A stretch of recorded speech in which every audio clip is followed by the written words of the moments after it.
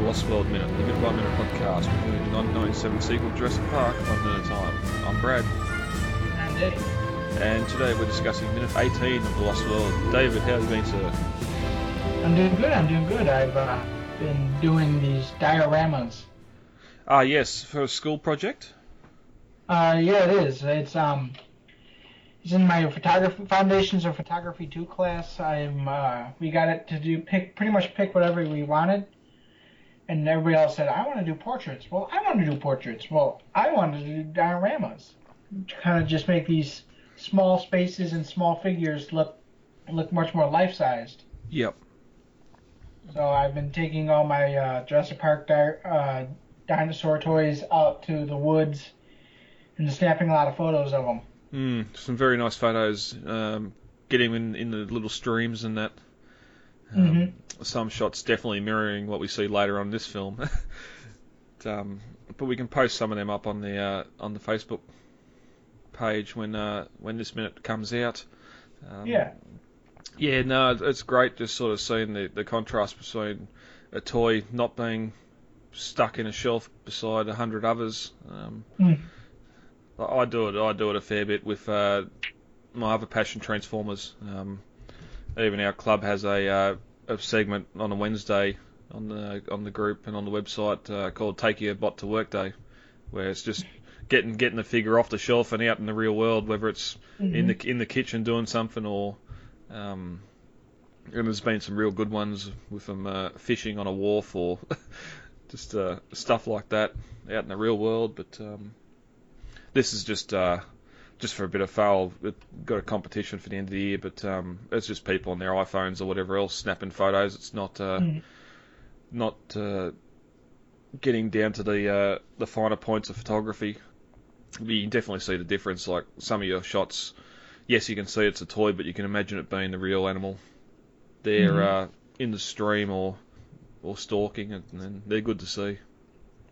Yeah, that was basically my intent behind it too, was to kind of get these more wildlife shots from these dinosaur toys, because anybody can go out and take a picture of a deer in the woods. Who has pictures of dinosaurs? And they're Jurassic Park licensed dinosaurs too. Look for the trademark. Yeah, but thank you for posting them up online. It's good to see. As I said before, it's one thing to see people's collections and everything crammed on a shelf, but it is I do enjoy seeing toys out, trying to be real things. Yeah, I'll post up some of my better ones. Kind of show off some of the best. Yep.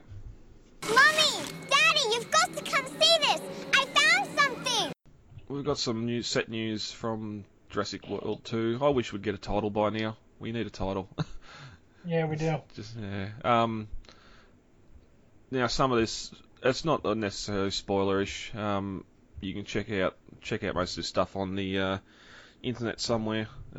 We've got a drone. Someone took a drone over Hawley Common in Hampshire to get an aerial view of some of the sets being built over there.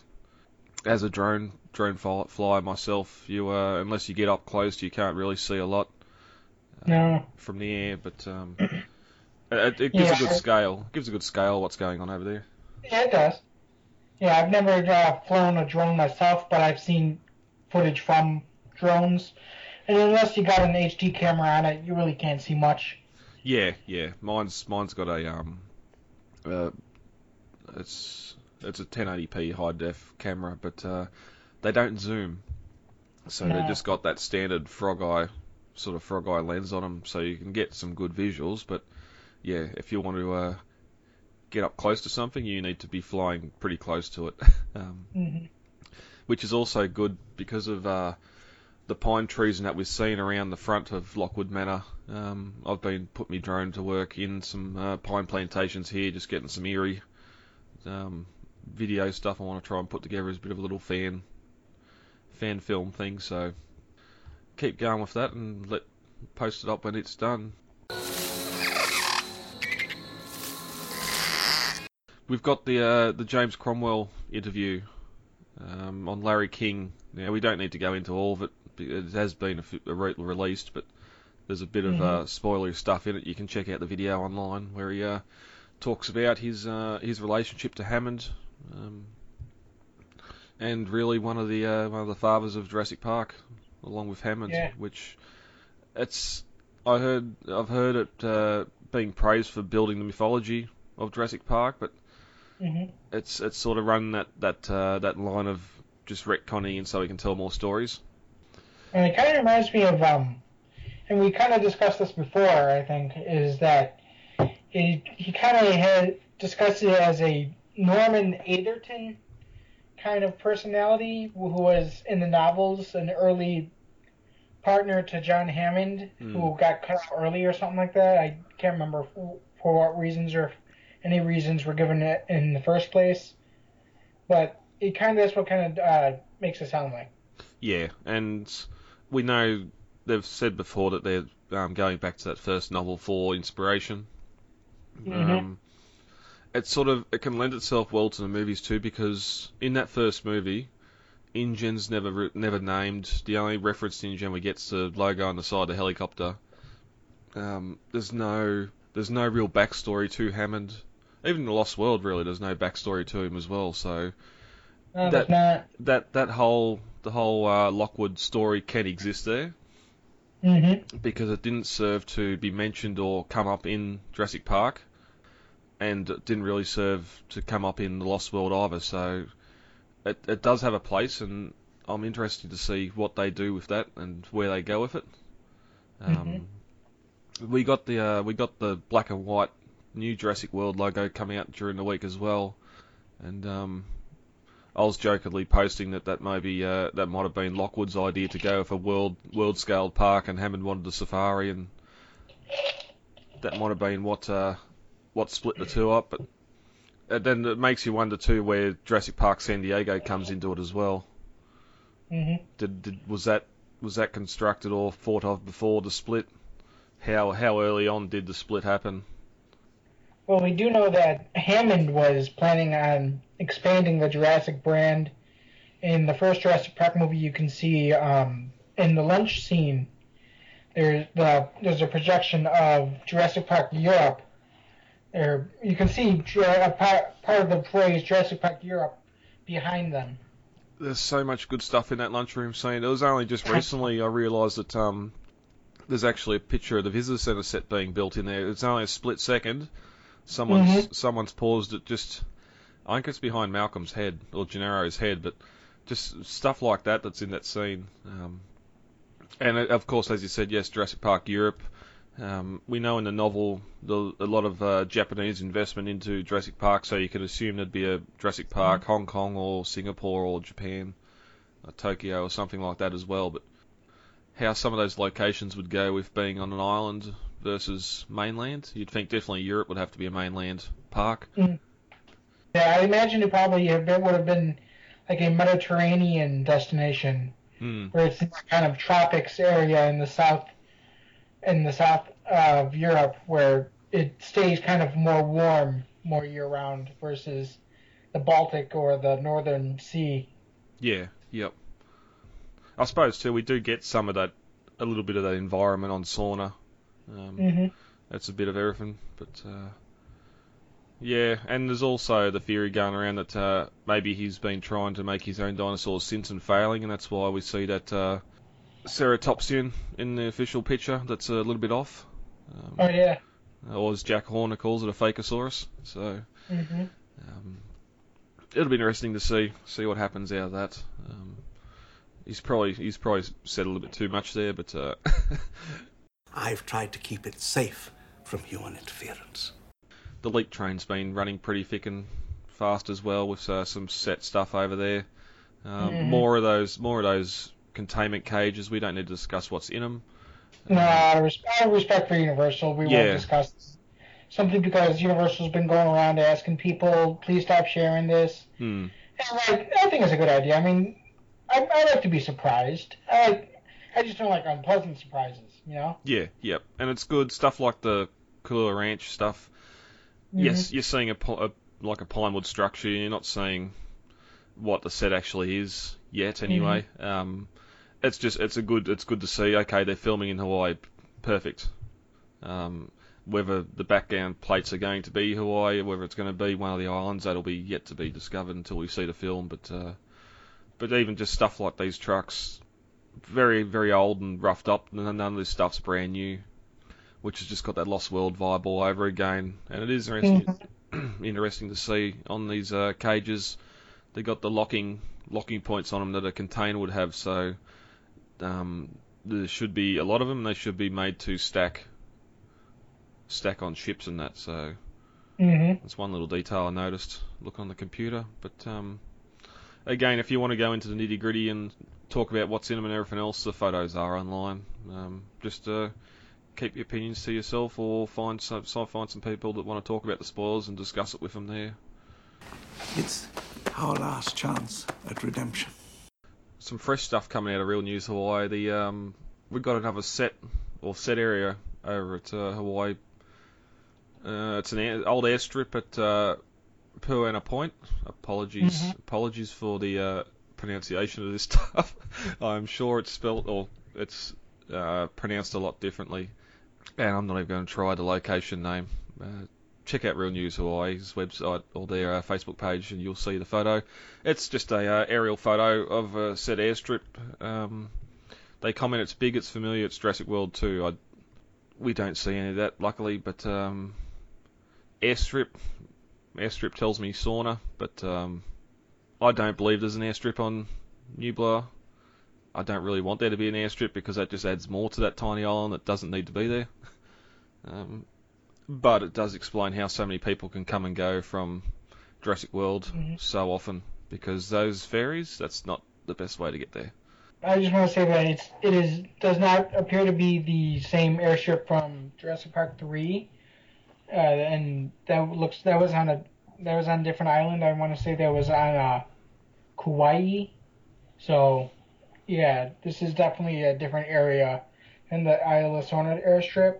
I don't know if it's Isla Nublar or Costa Rica, but it's definitely not the one that we saw in Jurassic Park 3. Yep. I wonder, because those that have seen the set photos for that airstrip on Sorna from Jurassic Park 3, when they take off, they would have been taking off over a city and the beach. So, yeah, but they could reuse the backing plate for it if it's going that way, or it could just be a secluded airstrip. If it's even being used for an airstrip too, they might be just using the space and the yeah, that's true too. Yeah, the secluded area of it, because it is on private property, so anyone going to have a look will be breaking the law to take photos. So good luck with that one. If that's it, we'll get straight into this week's minute. Sure. All right, let's do it. As we enter the 17th minute of The Lost World, Ian Malcolm's telling Kelly about her upcoming gymnastics competition and how she should be getting excited for it. At 17 minutes and 4 seconds, Kelly takes a piece of paper back off Malcolm and says, "Gymnastics? I got cut from the team, Dad. Thanks for noticing." At 17 minutes and 13 seconds, Kelly says to Malcolm, "You'd like to have kids, you just don't want to be with them, do you?" Digging that knife in a little bit more. Ian turns and walks away, frustrated, and slams a chair into the table, saying, "I'm the one that left you here and split for Paris, so don't take it out on me." At 17 minutes and 25 seconds, we get our third call for Malcolm to come downstairs from Eddie Carr over the PA system. At 17 minutes and 30 seconds, Malcolm begins to walk out of the upstairs office, and while turning to Kelly and saying, "If you want some good parental advice, don't listen to me." At 17 minutes and 42 seconds, we cut back down to the factory floor, where an employee is working on the high hide. Eddie and Malcolm come over and asks how the workman's going here, and he tells them a line from the book. Specs say it can't deform at 12,000 psi, and they're just going to check it. At 17 minutes and 50 seconds, Eddie says, "Okay, let's check. Are we clear?" and yells, "Are we clear?" And Ian asks Eddie what it is. At 17 minutes and 54 seconds, Eddie explains that it's a high hide. It goes up and you hide high, and puts researchers where the dinosaurs are. And as the minute ends, Malcolm says, "No, it puts them a very convenient biting height." And this ends the 18th minute of The Lost World. Alright, so we got the tail end of the gymnastics speech from the last minute, and as we started to discuss then, she's got a competition coming up, yet Kelly was cut from the team. Reasons unknown. It might be a number of things, nothing to do with skill. Also, we don't know what discipline of gymnastics she studies. Okay, later on we see her on the parallel bars in the kiln shed, but again, something that's left ambiguous. We don't know why she was cut. We presume because she was no good, and we are taking her word for the fact that she was cut and she didn't just quit to try and get attention from Ian. But it is Chekhov's gun. We've got the gymnastics brought in here, and we know that's going to come back later on. I kind of wish there was something defence-wise. Eddie said the trailers had that come back later as well, but alas, it's a movie and we can't fit all that in.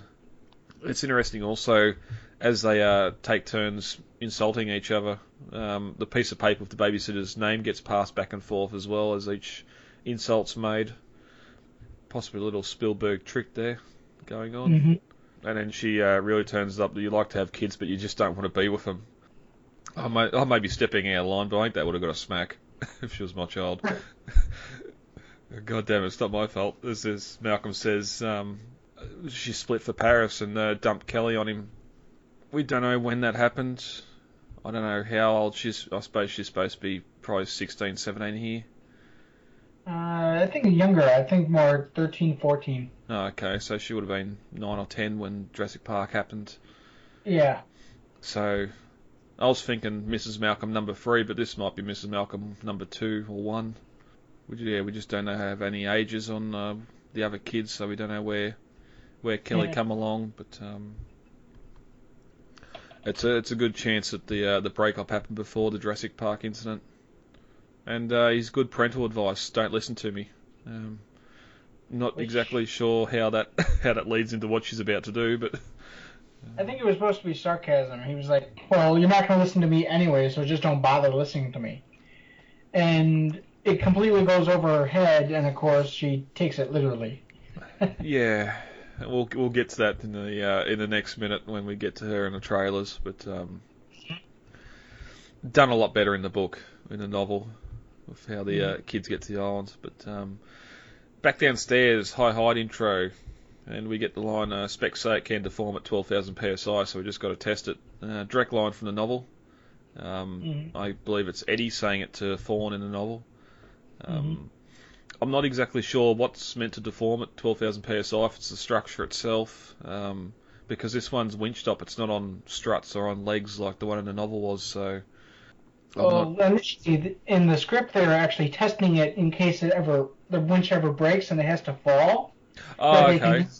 That they can use it as a cage to kind of protect themselves if it ever, in the event of a fall.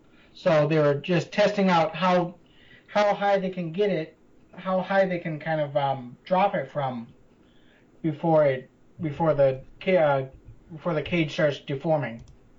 I need to rewatch the minute now, because isn't the worker inside it when he's telling Eddie that? I can't remember. Oh, no. No, he's standing in front of it. But then Eddie's asking if we're clear, and he's still standing right beside it, like, yeah. I suppose they've got a guide rope underneath it as well. I didn't notice before too. Nick's there, checking it out, taking photos of it as it's going in the air. Interesting. Well, he was the documentarian. I'm sure he'd want to document that. Yeah. I mean, I'm sure they probably didn't, but it'd be kind of neat if they actually did have film in those cameras. Oh, yeah. I'd love to see the film. Just out of curiosity's sake, I'd love to see the pictures that they got. You know? It'd make for such good dive, the lead scene, not the lead scenes, but behind the scenes stuff. Yeah, it would. Because you'd have him filming while Spielberg's directing him. There'll be no music, no Foley work, no special effects laid over it. Like even when that high goes up, they have it sounds like a hydraulic ram sound effect going up over it as well, and not the winch noise if it's been winched up. But yeah, it would have been fun, and just getting to see different angles of all this stuff. Like it's just good the way the last bit was shot with, or minute before was shot with the high view over the trailers and the M-Class Mercedes being worked on, and even then walking up beside it, and now in the next minute Kelly's about to do a walkthrough as well and go to the rear of the trailer. It's just good to see all this stuff in different angles. But yeah, we get Eddie describing what it is to Malcolm. It's a hide. You go up and you hide high, and it puts the researchers up where the trees are, which gives Malcolm his great line next minute. That's about it for the next minute. For this minute, we're about to get on the barge and head to Osasuna, whether it's via Panama or via Costa Rica, however they're getting there. When we get there, the boat captain's Spanish, so it'd have to be a local barge. Oh yeah. Yeah. So. Interesting thing is that a lot of people complain about how Eddie says here that it goes up with the trees, but when we actually see it in action later in the movie, it's higher above the trees. But if you ever actually go to the redwoods, that's how it is. You'll have a grove of like cedar trees that are like 100, 150 feet tall, and then you'll have one giant, really big sequoia redwood that's like 300 feet tall, and it's got 100 feet. It's got 100 feet on all the trees around it. Yeah. Yep. So that's what I always at least imagined that's what they did. They found a really, really big tree, a really big redwood tree, and strung it up on that instead of just the little smaller trees around it. Well, then that's one interesting thing. Like here, they're obviously winching off a winch in the roof of the warehouse, but later when they get there, they're either...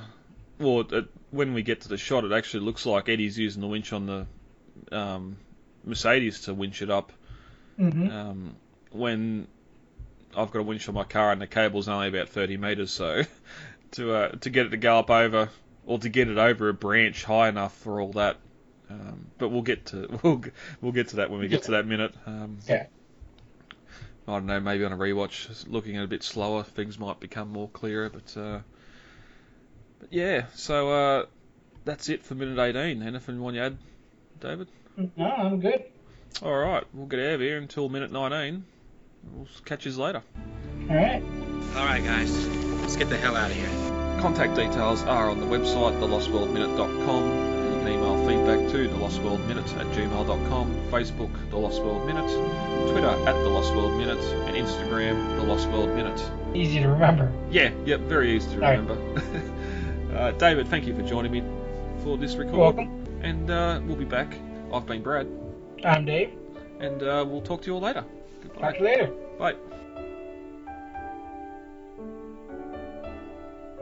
It is absolutely imperative that we work with the Costa Rican Department of Biological Preserves to establish a set of rules for the preservation and isolation of that island.